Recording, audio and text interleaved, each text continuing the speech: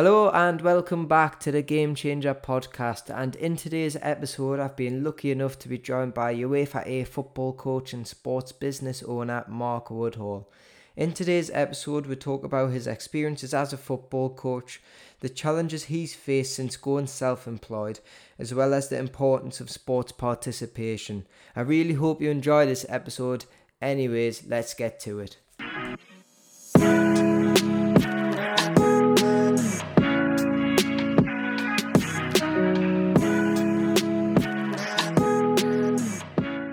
Hello and welcome back to the Game Changer podcast. And today I've been lucky enough to be joined by Mark Woodhall.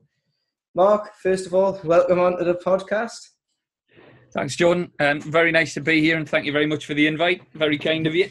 No problem. As you can tell, most of the episodes have been very random so far. So we've had an entrepreneur, then I've had a BBC broadcaster. Now I've got you, Mark. So I like I'll fit it quite well. I like to mix it up a bit. Just for everyone to keep them on their toes. Mark, do you want to briefly explain what you do or what you've done over the past couple of years, just for those who don't know you? Yeah. Well, currently I'm into my second year of having my own business, which is Facility and Sports Club Development Services Limited. That has been preceded by having a 16-year career with Northumberland FA in a range of different roles, from football development officer, county development manager, and a brief stint as acting chief executive for 4 months when we went through a bit of a transition. Been coaching since I was around 15, 16 years of age. Started off at the football development scheme at Newcastle, working with a couple of colleagues who you may well know, one of them being Barney Jones and the other one John Carver. And also a lot of my time was spent being coached at the same time by another coach who's been at Newcastle United as well, Rob Atkin. And certainly in terms of working with coaches from a young age, you probably couldn't have three better examples. And a lot of what they did, I've tried to instill into what I do in my previous job, but also continuing that through my coaching career as well. Spot on. Very, very good background within sport then. Yeah. So throughout lockdown, how have you been coping? Have you adapted from your normal schedule yet? Yeah, it's been an interesting one. Obviously, we have a little one who turned 4 yesterday. So when lockdown started, obviously my wife's a deputy head teacher in a primary school. So we made the decision that she was on a rota basis. So every other week she was in work full time, and I would look after Charlie and try and keep the business running in the meantime. And to be fair, we had probably 10, 11 weeks where it was pretty quiet. Homeschooling is a challenge with a 3-year-old when you're not a teacher. So I've learned all sorts of new things and a few different words. Not sure what he's learned. But also tried to keep the business going on an evening. So we would do the work and a bit of play with the little one during the day, trying to do a bit of schoolwork, and then pretty much maintain the business on an evening. So it meant long days. But now we've started June, when lockdown's been released a little bit. We've started to get more projects coming back online. So all of our stuff was almost parked. But now it's coming back online. We're getting some new inquiries, which is great. The ongoing long-term projects are now ticking along as well and starting to come back online. So we've had a busy 3-4 weeks so far, and long may that continue, hopefully. Spot on. So for those wanting to know a bit about your business, do you just want to tell everyone what you specialize in and also why you chose to set up your business? The business itself is very much to support grassroots organisations, sports organisations, to meet their aspirations and achieve them. So that can range from a various different set of almost goals, I suppose. We work in governance to support off-the-field activity and off-the-pitch activity, making sure that the governance is correct, getting them set up correctly, appropriately, working to child protection, all of that. And then predominantly we're on facility development. So we work on project managing and consultancy on 3G pitches, clubhouses, actual turf pitches, across a range of different sports. So we predominantly work in football, but we've been very fortunate to be able to work across cricket, rugby, netball, tennis, and fingers crossed in the next 3 or 4 months we may get a project in hockey. So whilst the background is predominantly football, and that's where my background's been, we're trying to get across all sports now to give them almost I suppose, a one-stop shop from initial conception of an idea right the way through to delivery at the other end. The decision, I suppose, was an interesting one. If I take myself back 25 months, something like that, my position at the County FA was made redundant due to a restructure. Mm-hmm. And having had a background for 7 or 8 years as CDM, County Development Manager, and acting Chief Executive, my background became very much specialised in facility development and strategic planning. And effectively, that's what I've done for myself rather than just for football on behalf of the County FA. So it's really just a transition of transferable skills through from what I was doing for one sport and moving them across into a range of different sports. Mm-hmm. So throwing it back all the way to when you were younger, what made you choose the career within sport? Did anyone have inspire you or push you down that route? I've always loved sport. You know, from being 3 and 4 year old, I was always engaged in sport. My mum and dad were really fortunate and encouraged me to do that. Predominantly in football and tennis. So I was probably a better tennis player than I was a footballer. And then I got to 14 and didn't grow. So you've got to be 6 foot plus to be a decent tennis player these days. So it was a choice between probably football and tennis to play. Injury curtailed that. So that was really a decision that was taken out of my hands. It's then a case of, right, what do I want to spend the rest of my life doing? And because you have a love of sport, which I don't think you ever leave, you know, being involved in a sporting context in whatever level and being able to provide something to sport is something that I've always been very passionate about. And to manage to have a living of too many years to remember so far, involved in sport is you know, I'm really pleased with it. It's an interesting one when you talk about inspiration, because I think inspiration goes from not only your family, your friends, it can be people you have contact with, you know, externally, but also diverse things such as, you know, when we look in lockdown in terms of inspiration, the next few phases of the lockdown release will result in, hopefully, a big impact that sport will play on people's mental health and well-being. So for me, the inspiration to continue the business, to move it on, is those key workers, teachers, doctors, nurses, all of those guys who've been on the front line, to give them an opportunity to play a sport as and when they can, but use it as a vehicle to hopefully come out the other end in better shape. Spot on. So you briefly touched upon the FA there. How did you first get involved with the FA then? It was weird. I was working for Barney Jones after coming out of university and going, right, I've got to get a job now. And I was Sounds coaching. familiar. Well, yeah, there's a lot of mirrors in what we're doing, I have to admit. But yeah, I work part-time for Barney, about 20, 25 hours a week. And I knew Barney was wanting to get out. But at the time, Barney was football development officer at the county. And I knew he was thinking about moving his business on a little bit, which he did part-time when he worked for the FA. And I literally saw the advert in a newspaper, in the Evening Chronicle, when it used to do a job section.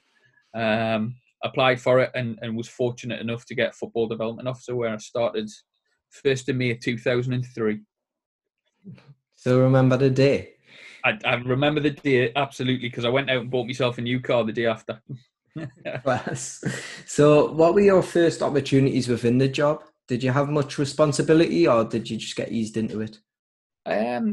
You know what? It was kind of dropped in and sink or swim. You look at county FAs now, where they've got a staff of, you know, approaching 20, quite a few of them now in various different roles. At the time we started, there was 3 of us, plus some admin staff. So in terms of football development, we did everything. We were a one-stop shop. We did disability, we did women and girls, we did mini soccer, adult 11v11, youth football, working with clubs and leagues, club development, and coach education as well as that. We're fortunate now that it's a little bit better resourced from the FA, which is great. And those roles have become a lot more specific, and expertise is now developed across a range of different facilities within each county FA. And that's what it needs. You know, it's the biggest participation sport in the world, particularly obviously in our country.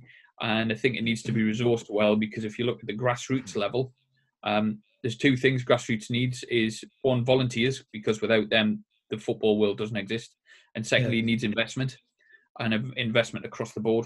And I think now we're probably going to see that needs to happen at a little bit more of a quicker pace.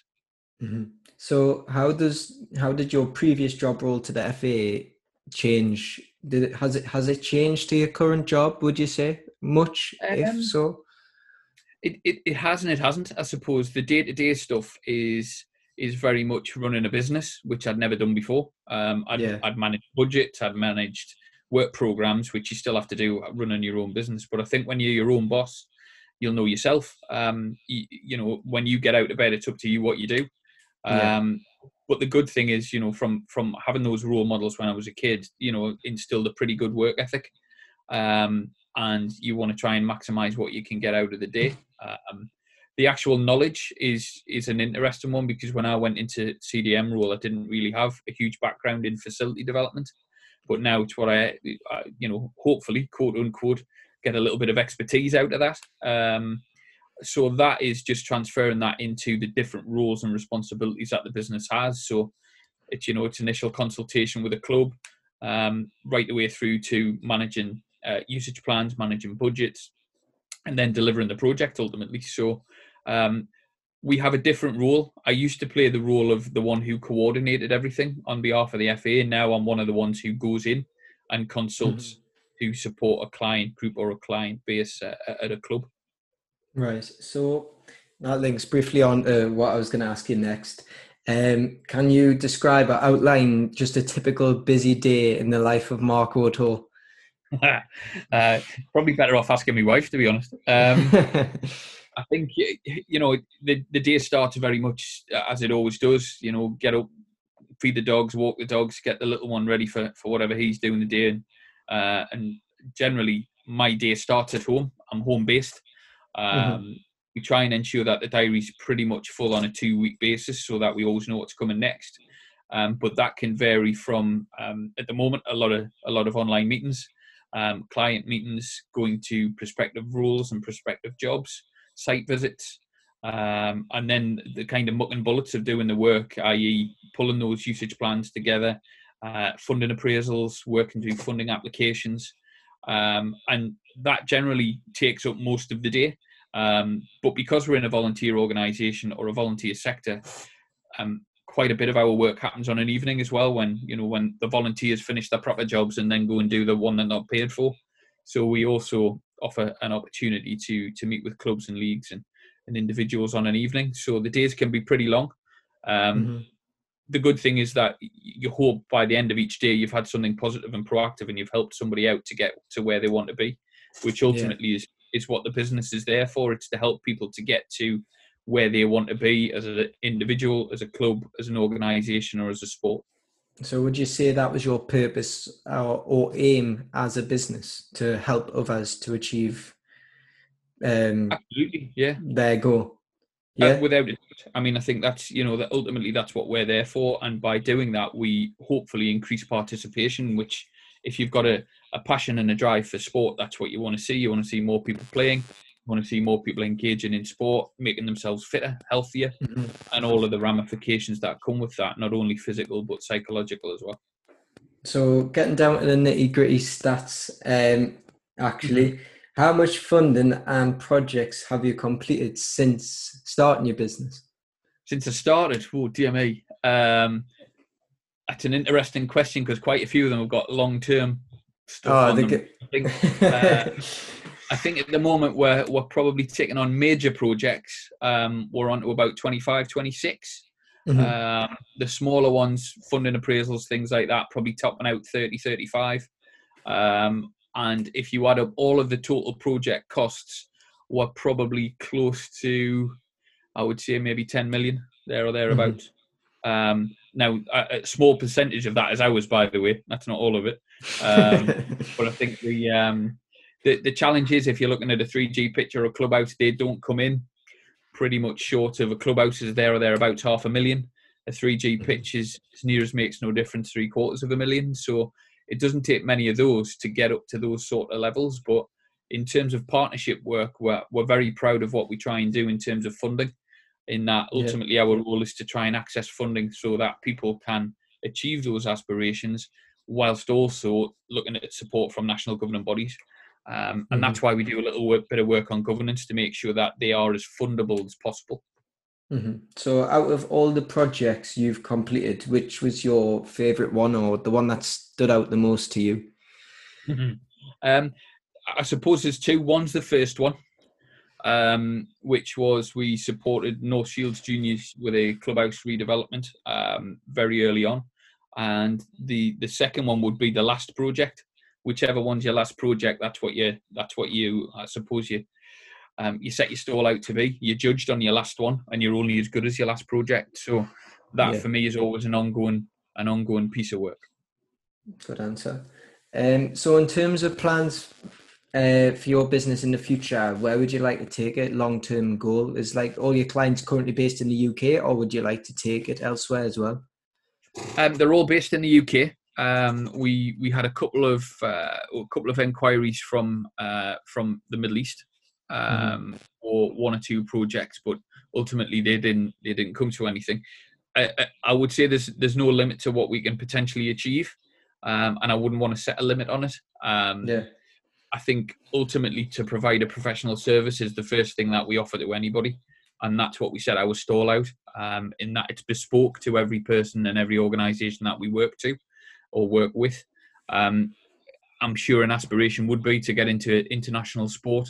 I've always had it's a weird kind of dream. I've always wanted to work alongside the Olympics. I find the Olympics the kind of the bastion of what sport's supposed to be about if you take all the politics and everything else out of it. yeah. And that's from watching the Olympics as a kid. I'll never be an Olympian, I don't think. So it may well be a case of trying to help and support that in some shape or form. But what that looks like at this moment in time, I've got no idea. Spot on. So, going away from your business now and linking back into you when you started coaching 15, 16, how long Yeah. have you been coaching from, and how did you originally get into it? How did you start at 15 and 16? Can you remember how you started? I can, yes. It's too many years ago to remember. And if I tell you when I was doing it, you'll work out how old I am. I went on work experience at the Football Development Scheme in 1993, I think it was. And on the back of that, I volunteered to help coach on a Saturday morning at Montague Boys Club on Pooley Oh, Road in yes. Newcastle, with Peter Winsper and Paul Winsper, who you might know as well, from previous lives, I suppose. And I did that for a couple of years on a volunteer basis while I was getting my coaching awards, coaching badges. And that kind of puts you in the deep end of a 15, 16-year-old lad going in and working with coaches who were very good at the trade, really knowledgeable, really enthusiastic, and very, very positive, and ultimately great with the kids. And they kind of set the tone. And I stayed there for 5 or 6 years doing that for 4 hours every Saturday morning. Loved every minute of it as I worked through my coaching awards. And then I suppose it was very much a case of, well, I've got my level 2, or what level 2 would be now. It was a prelim when I did it, and wanted to progress on and work with older players and then work with adults in the long term. Managed to get myself to university, got a degree in sport and physiology. And during that time, I coached the university side. Got a load of really good experience, some good, some bad, but also played. And at the end of that, managed to get myself into a position where I worked with Barney, then worked with the County FA and started to coach that way. I think that the biggest achievement that I would say in a coaching side for me is get me a license in 2010. And that was only possible with a lot of support from the team I was working at the moment, who you very well know. So Newcastle University were hugely influential and supportive of me working towards that goal, and I started there in 2007. And again, very cold Monday night down at Benfield School, with a group of lads. The first time you meet them, it's always a challenge. When at the time I was relatively young, and you've got to set your stall out of how you want to do things, the way you want to do it.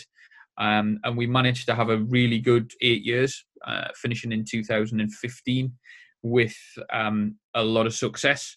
We had a lot of success in the Bucks Championships, and got several promotions. But I think our biggest challenge and our biggest achievement was not probably football related. It was about what impact we had with the players.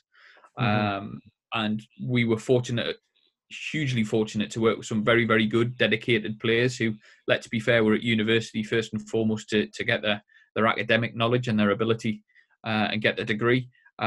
We work with many, many players who were probably capable of playing at a bigger high standard, a far higher standard than they were. But because of the decisions they had made, they wanted to go down the academic route. And we finished that with a league and cup double in 2015. We won the Northumberland Minor Cup, and we also got promotion in the Bucks League. Following that, the decision was made they wanted a long-term full-time role at the university, which we couldn't commit to. And we managed to hopefully pass on the reins to Neil Baistow, who's doing a fantastic job there now, and has got the club into the Northern League, which is a great achievement. But yeah, it's the biggest achievement, I suppose, is how you've managed to shape a team over a period of 3 years, and then every 3 years you pretty much get a brand new cohort. So you have to reinvent yourself, reinvent the team, and start again. And that's what we did on what I suppose 3 different turnovers within that 8-year period. And I'm very proud of that. So do you know how you said when you went into the team originally at Newcastle University, you said you were quite young when you first started. How did you get them players to buy into you and your philosophy when you first went into the club? Because obviously they're students and they weren't getting paid, would it? No. So they were just there for their academics. You were there obviously to progress yourself and to work towards your UEFA A. How did you get the players alongside you into your goal as well? I think it takes a bit of transition. I don't think it's there straight away, but one of my biggest passions within coaching, I think, is the qualities that you need. And I think that for me, the first and foremost one you need to have is honesty. And I think that's what you should be with players, and they should be with you. And ultimately, that's all players want you to be, is honest with them. And we set that out right from the start. We involved the players at the start of the season. We involved them with a little bit of decision making of where they wanted to take themselves and how we could try and help. We then put together a plan of how we were going to get there, how we were going to achieve it as a group. And that's the key to it. If you get everybody buying into where you want to go to, it's a lot easier to get them there than forcing or instilling something on people who don't want to do it. And that doesn't mean that the players ruled the roost by any stretch of the imagination, but I think they were involved in the process, and that process evolved. I would say probably the first 2 years were the most challenging to get them bought into the way we wanted to play. We had a particular way of wanting to play. We like to play football, and bearing in mind we played in the local leagues as well. We played Wednesdays in Bucks. We played Saturdays in the Northern Alliance. 2 very different challenges. But ultimately, the DNA of the team remained the same, that we wanted to play, and we wanted to play properly. Ultimately, whether or not it's a set-up thing, we always had a game plan for each individual team we played, strengths and weaknesses, and also tried to play to our strengths whilst trying to eliminate their weaknesses. The challenge for us was you could have one team on a Wednesday and then some of the lads weren't available. Half the team wouldn't be available on Saturday. That's exactly what I was going to ask you. How did you manage with that? Because as a coach, I could imagine that being very frustrating. Obviously, you're getting judged by a university based on your results and what you're achieving. If you're playing in a local league and you were only allowed to use university students at the time, how were you able to deal with the constant change within the environment and the personnel? Because obviously all the academy coaches, all the of our Northern League teams or Northern Alliance teams have the same players in it week in, week out, while that's constantly changing for you. How did you deal with that? Because not many coaches would experience that. I think it's about knowing your players first and foremost, and not necessarily turning them into people who can only become one-dimensional players, but know what the roles and responsibilities are within the team. And we tried to do that across the board, in that we worked through the squads of all of the teams in the same way. So we got the thirds, the seconds and the firsts to play in the same format. We got them to play in the same kind of way. And that then allowed us to effectively parachute players in when we needed to, and they would know what their role and responsibility was. And it broke them down into 3 areas. So in possession, not in possession, when possession changed, what do we do as a team? And once we managed to get that fundamental transferred across to the players, it was then about the nuances, the devil's in the detail then, the real small technical details and the information that you can transfer, because ultimately our job is to help the players become better. And, none of those players were how shall I put it, they weren't daft lads by any stretch of the imagination. They're all bright kids. So most of them knew what they were there to do. I think the challenge is identifying a particular area where they can improve and develop and helping them to achieve that. And most of that is about listening. You can give your snippets of information as and when you want to, but ultimately you've got to listen to their input. You've also got to give them the opportunity to make the right choice, which I think a lot of coaches choose not to. They want to kind of throw out all our knowledge straight away. Well, if you don't ask the right question, you don't necessarily get the right answer. So give them the opportunity to get the right answer. If they don't, then you can drive that forward and look to support them to get to where they want to be. So you briefly said that you achieved your most success in the last season that you had with them in 2015 of getting a cup double. What do you think was the main factor down to achieving that success that season? I think, to be honest with you, I would say two things. There was a definite drive within that team to achieve. We were currently playing the highest level that they had done in books at that time. And we wanted to try and push that forward. The players were great. We had a really good group of players, I have to be honest. They perhaps weren't the most technically gifted players that we'd had, but they were certainly a good group of them were amongst the most driven and committed group of players that we had. And ultimately, they wanted to learn. And the one thing we had at that point was we had a belief. And the belief was that irrespective of factors which weren't under our control, we would still come out on top. And we believed that every time we walked on the pitch, and that was quite nice. Even if you go a goal down, you get a man sent off, whatever else it may be. We still had the belief that we were going to go on and win the game. And we take it back to the minor cup final, where we didn't play very well. On balance, we probably were the worst team, the poorer of the two teams, but we managed to hang on. And ultimately, we got the job done, which is what we wanted to do. Now, yes, you can think, isn't it nice to play 90 minutes or 120 minutes of great football? But ultimately, in a cup final, you remember the win. And that's what we did. And all credit to the players for doing that. There was a few who I suppose took a bit of time to believe that that's what we could achieve.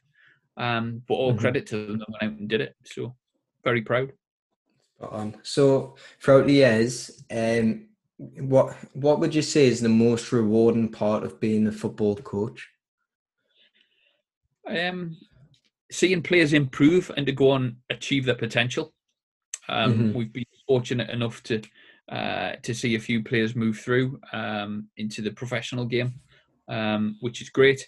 But you still don't. I suppose the outcome never changes from when you're working with a 4 or 5-year-old who's never played the game before, brand new, and you almost have that blank canvas to help them to get where they want to be, which ultimately at that age should be about enjoying the game, learning the basics, learning technical ability, and playing with their mates and their friends, right the way to the other end of it, where we sent a few off from university onto scholarship in America, which is fantastic. We've had players move up leagues as well. So bearing in mind that, I suppose as a coach, your impact is pretty much limited anyway. The fact that you can have a small impact onto somebody's ability to improve and get better, that for me is why I did it. And ultimately, I suppose it's the same as a business. We want to help people to get to where they want to be. So flip it on its head. What's the most stressful part of being a football coach? All the things you can't control. And I suppose the other one is it's a good one to have, is that players who aren't in the team aren't happy, and that's a good thing. I think it goes back to what I said. One of my fundamental principles is honesty, and whenever we put players into the team or whenever we took players out of a team, we were always honest with them, and there was a reason behind it. And I think they respected that, and that will be the other key impact for me. I think you've got to have mutual respect to your players, your coaching staff, and everybody else involved at the club at the time, that you get what you give. So from that point of view, if you're honest, you'll get it back, and if you respect them, you'll get it back as well. Some would say it's something else, which is why I'm as grey as I am, but hey, there we go. No, I totally agree on that, because I feel like once your manager or other players start disrespecting or being dishonest towards you, that's when the respect just goes, and that affects the performance on the pitch as well. But throughout your experiences in coaching and being so heavily involved in sport, what have you learned about the local football community? So it's very diverse. I think that's the first one. It's a very broad question. Like it's a very broad church, is football as well, I have to admit. I think there are the biggest thing that stands out for me is the amount of hours that volunteers put in, unseen hours. And I think it would be really difficult to put a value on that. You know, if you put a token value of £10 an hour per volunteer, per week, per club, per county, you know, you're coming out at hundreds of millions of pounds every year that are given free to help kids improve. And that community in itself is what the word community is. Yes, there's rivalry and there's challenges within that as well. But I think that the fact that everybody wants to try and get involved in a sport for intrinsic values, I suppose, rather than extrinsic, in that they're getting enjoyment out of it, a little bit of fun out of it, hopefully as well, and some sense of pride and purpose. That for me is the standout thing, because let's be honest, people don't continue to do things over and over again unless they enjoy it. Yeah, definitely. And that goes to the same as the players. I think, you know, particularly in a grassroots level at young ages, there's almost a race to get to the end. Well, actually, let's enjoy the journey while we get there, as opposed to going towards the end game. Kids are kids. You've got to let them be kids. You know, if they're good enough, they'll get there. Yes, we can help them out, but in the same token, it's about giving them a rounded upbringing. And that isn't playing every night of the week, 7 days a week, 52 weeks of the year. You know, there's an opportunity to play other sports. They should be encouraged to play other sports and take other activities up, whether or not, you know, that's just going out in the countryside and having a run about in the grass.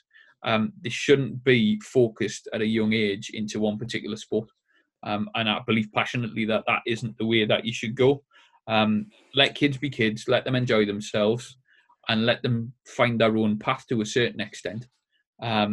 There's too much challenge to specify at a young age for me. I think you've got to give people the opportunity to experience what they want to do first and foremost. Yeah, totally. And I definitely agree with that, Mark, because obviously in my last year of university, I'd done my dissertation.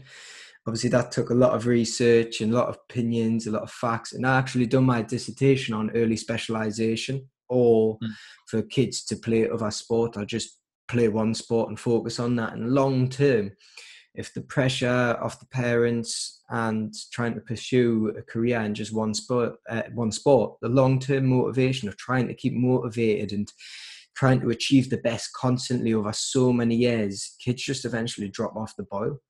And that's why I think if you start playing football at 5 and 6 year old and that's all you do until you're 13 or 14 and you can make your own opinion, why do we suddenly see a huge drop off at that age band? Yeah, it makes sense. You know, they could play God knows how many games by the time they're 13 and 14 and trained for so many hours. If you don't have any change in that, and that is literally a routine that you get into year after year after year, when they have a decision to make, i.e. my mum, my dad, whoever it is takes us to football, doesn't take us anymore, and I go myself, well, I'm not going to do it because I'm bored. Yeah.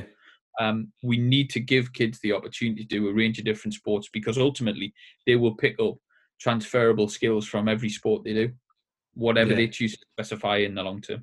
I think it's quite worrying as well when people just specialize in one sport, because a kid might be very, very quick, but he might decide to play a sport which he might not benefit from. That skill, like you say, talent transfer, he might not. I think there was a study in America where some basketball player was really, some high jumper was really good at high jump, and then he came into basketball and he became one of the best possible there was, because of them fast twitch muscle fibers, etc. I don't want to get into the science of it, but like you say, it's Been a that while. it's that uncertainty of not knowing your potential in something else. Like, I could still be a very, very, very good rugby player because my agility might be really good on the ball, etc., etc. So, like you say, I feel like kids definitely need to take up more than just one sport when they're young. Obviously, I feel like schools and also after school clubs need to play more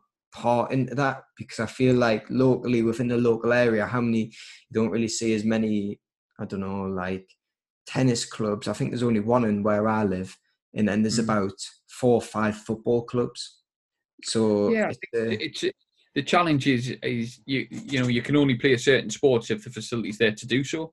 Relates back to your job, actually. Absolutely, it's perfect. Yeah, you've done quite well to segue that in. I'm quite impressed.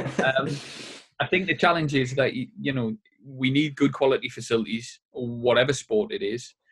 We need investment. We need to also see and recognise the importance of sport, and particularly now we're coming out of lockdown. I think sport has never been more important to such a wider group of society, for the physical improvements, for the psychological improvements, and ultimately to get people engaging again, socially distant, which you can do. The challenge is how we do that. And I think ultimately it comes down to money. And if the money's there and the money's available, fantastic, we can go in and do that. I think the challenge is we need to make the money available. And that's not just to improve my business and keep the wolves from the door. That's to have an impact upon the wider society, because if you look at the impact sport has, and if you set the tone at a young age to ensure that kids are engaged in sport, whatever sport it is, it's a lifelong habit. And we need to instill that at a very, very young age so that they don't become the ones who are a lost generation to, well, PE was me running around the school field 10 times for an hour. That's not sport. It's not PE. That is peeing. What you want them to do is engage with whatever sport they want to do, whatever physical activity they want to do, and maintain that throughout their life. What I'll do, right, I've got a list of subjects or topics which are within sport. They're all very, very interesting, and I know we could talk for days on them, but I'm only going to pick 2, okay? Righto. So, what are your thoughts on the current coach and player education courses? Are they good enough to help develop the best coaches possible? And should they be cheaper, available? Okay. And should there be compulsory parent education, especially for those in the academy? I don't know if there is. That's why I'm asking. But should it be compulsory? It might be optional, but should it be compulsory there for grassroots as well? To answer the first one, I think I've kind of been out of the coach education process for a wee while now, but certainly from the last 15, 20 years where I was involved in it, the coach education courses evolved into something completely alien to what they were when I first started, and the changes were for the better.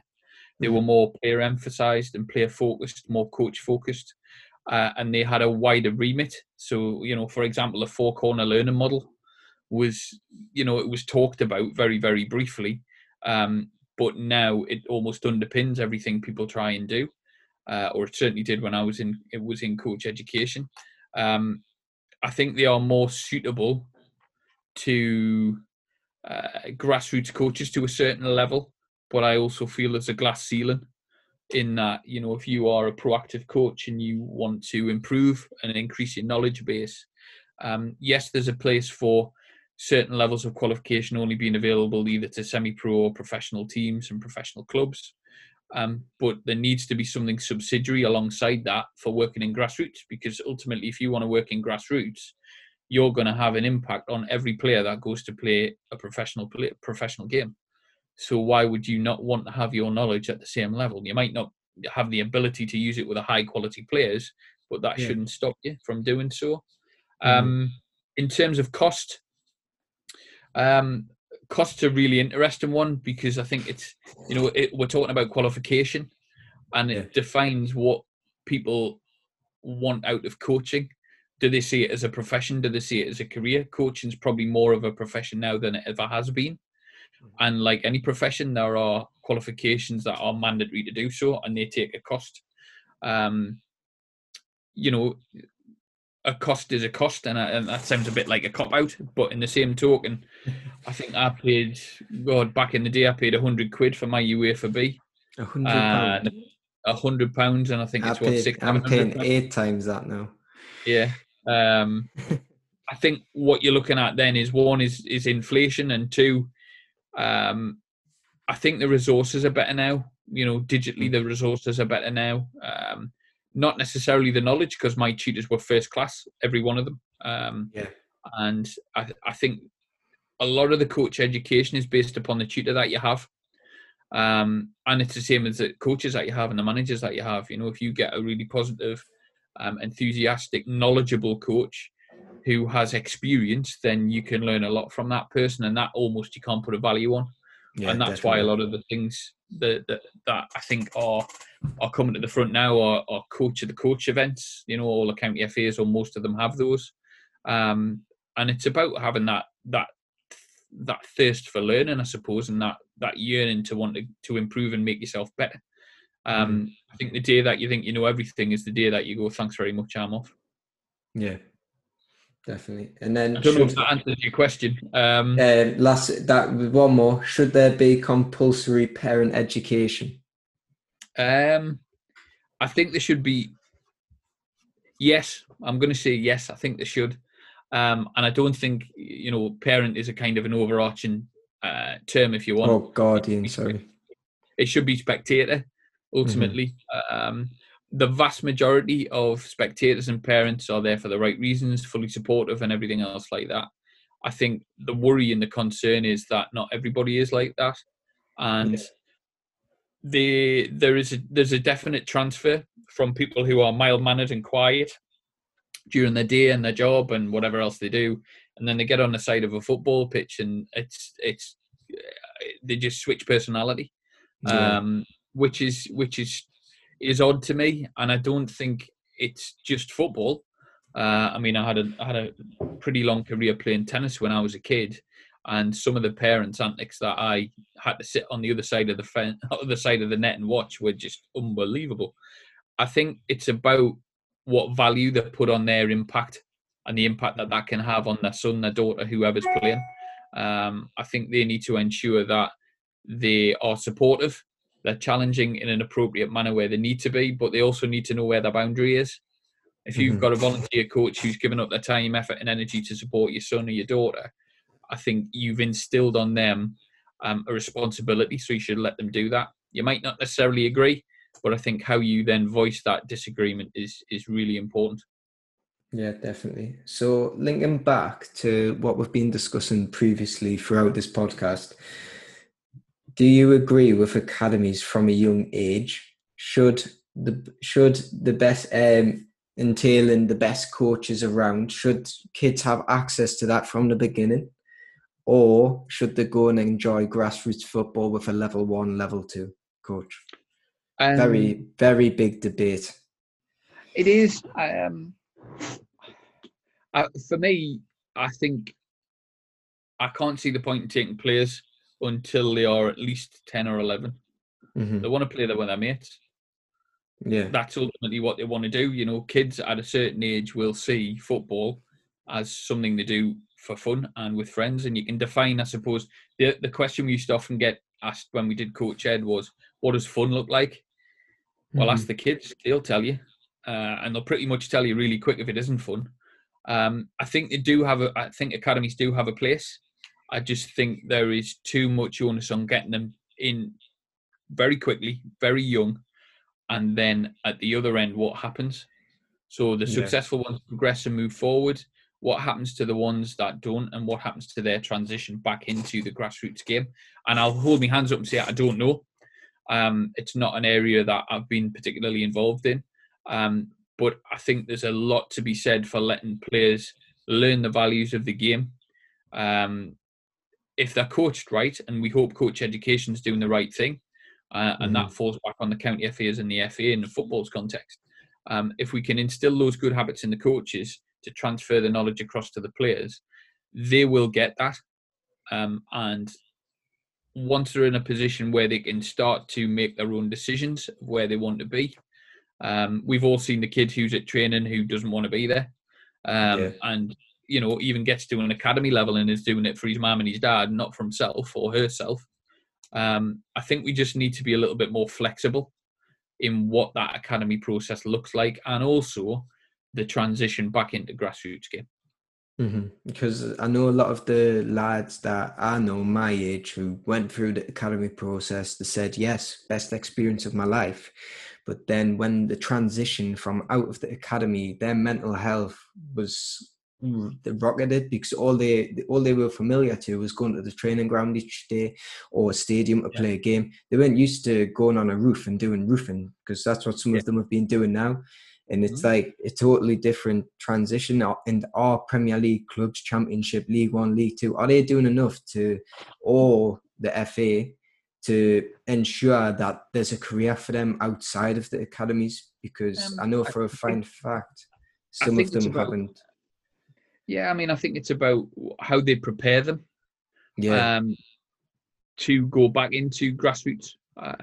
If they don't, if they're not at the level that academy will move them forward. The preparation is the key part to it, because everybody walking into that academy for the first time thinks, right, this is the first step going on to being a pro. We all know the percentage that ultimately get there and the ones that don't, and the vast majority don't. I think there's probably more they can do with that transition back into it. But, as I say, I don't know a huge amount about what happens within that. I know there's education programs that are based in place now, which have improved over the years as well. I suppose it's just making that as easy a transition as possible, because that rejection can stay with somebody for a very long time. And I think how that rejection is potentially managed and what the impact that has, not only on the child, but also on the wider family. Yeah, definitely. So I'll start around this podcast off. Just touching upon, just advice for others, if I'm honest. For anyone listening, wanting to become self-employed within the sports industry, what would you recommend for them to do? Be persistent. I think you will get a lot of knockbacks. I've had many. If you think about my A license, I didn't pass first time. And the easiest option is to give up. But I think, if you set yourself a goal and you want to achieve that goal, nothing ever worth happening comes easy. Nothing ever that's worth getting comes easy. So you know what, you have to take the knockbacks. It's about the opportunity, and it's a big cliche. If you get knocked down 9 times, you get back up every time. And you've got to make sure that no matter what your knockbacks are, you can remain positive, and that's easier said than done. It's completely different from being salaried and having a quote unquote proper job. Having your own business is something that is hugely rewarding, hugely challenging, but ultimately you make of it what you can. And certainly the last few months we've seen that, and there's been some really unfortunate businesses that won't make it through. We've been fortunate that we will. But again, that's about being diverse and also adapting what your offer is. And that goes across coaching as well. If you are a one-trick pony and you can deliver one way and that's how you deliver, you're not going to get very far. You need to have that flexibility and that ability to change and adapt to your environment and your surroundings. Yeah, definitely. That's something I've found for myself, that adaptability is key regardless, because times will change, but you've got to change with the times. And that's what, linking back to football, some Premier League managers have discovered. Just a tactic won't be, if you keep on tactic, like you say, it's not going to be successful long term, because others will then become better, or they'll find a way around it. It's a world where every day people are looking to improve or find new methods to become the best, and they'll do that at any cost, any amount of knowledge. So it is all about adaptability, like you said, at the end of the day. So it's a strive for excellence, ultimately. Yeah, definitely. So 3 random questions I like to give everyone at the end. I like to try and change them up. The last person I had on, John Murray, he actually answered this one quite surprisingly. So I'm looking forward to your answer on this one. If you could change careers right this second, what would you do and why? I would be a doctor. The doctor. Last answer, sorry, I got was a postman. A postman. And that was off a big. I've got licked for the show. That was a BBC broadcaster. That took us by surprise. Why doctor? Again, it goes back to the intrinsic value of wanting to help people. And many would say that if I'd actually bothered to do any work at school, that's what I should have been in the first place. But you have delusions of grandeur of where you're going to play next, don't you? So you tend not to do any work at school. But yeah, that's what I would be. Again, ultimately helping people, which is what I like to do. Yeah, spot on. Good answer. So what sports invention do you think will be popular in 10 to 20 years' time? I always like this one. I've already got VAR now. Yeah, that's a whole different debate all on its own, that one. I just think data collection. And the amount of information that you can have to make very, very small percentage gains to improve and have an added advantage above your opponent. What that looks like, I don't know, whether that's biomechanics, whether it's physiological, whether it's psychological, and advances are happening across those three different parameters every day. I think a combination of those and people wanting to be open to receiving them is something that I think will become more apparent year on year. You look at the attention to detail Jurgen Klopp's got, for example, Pep Guardiola.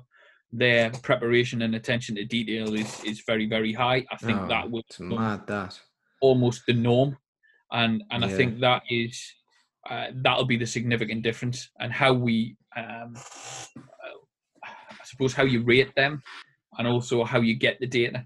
That'll be the challenge. Yeah, totally. It was like Jurgen Klopp appointing a throwing coach.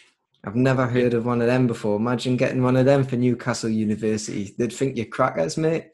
It was enough getting your dad in as a goalkeeping coach for years. Right, last question.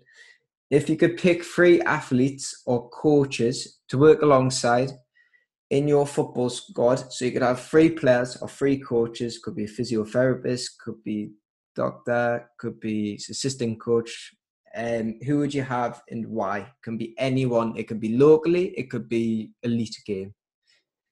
Oh, right. So, you know what? I would have, first and foremost, I'd have Pep Guardiola. And I would have him as a player. Right. Just somebody I admired as a player for many, many years. Gives added value. Can I also choose local people, can I? Yeah. And non-elite. I'm going to choose 4 as well, actually. I'm going to be really rude and choose an extra one. So he would be the pro I would have. I'd have Barney in me pack. So I'd have Barney Jones there as coach. I'd have Richard Nugent from a psychological side of things, who is probably one of the most influential people I've ever met for working in that 6 inches between your ears. A fantastic professional at what he does. And the last one, weirdly enough, if I was in the trenches with somebody in a game and it got tough, I'd have Jamie Gavin, who works for the BBC now. All right, Jamie. Spot on. That's an interesting one. Yeah, he's you know what? I think you'd be the first to admit, not a hugely, not one of the top 10 technical players that we've ever worked with, but for attitude, passion, drive, commitment, and work ethic, you couldn't ask for a better person. And I think as a role model for a young player, Jamie would be great to have. Spot on. Good answer, mate. Right. Thanks a lot for coming on. Covered quite a lot, actually. A couple of bits we didn't get to go on through, but we could have talked for days about them. But no, thanks a lot for coming on, Mark. Really appreciate your time. Pleasure. No problem at all. Nice to talk to you, John. Yes. Thanks a lot. Take care. Ciao.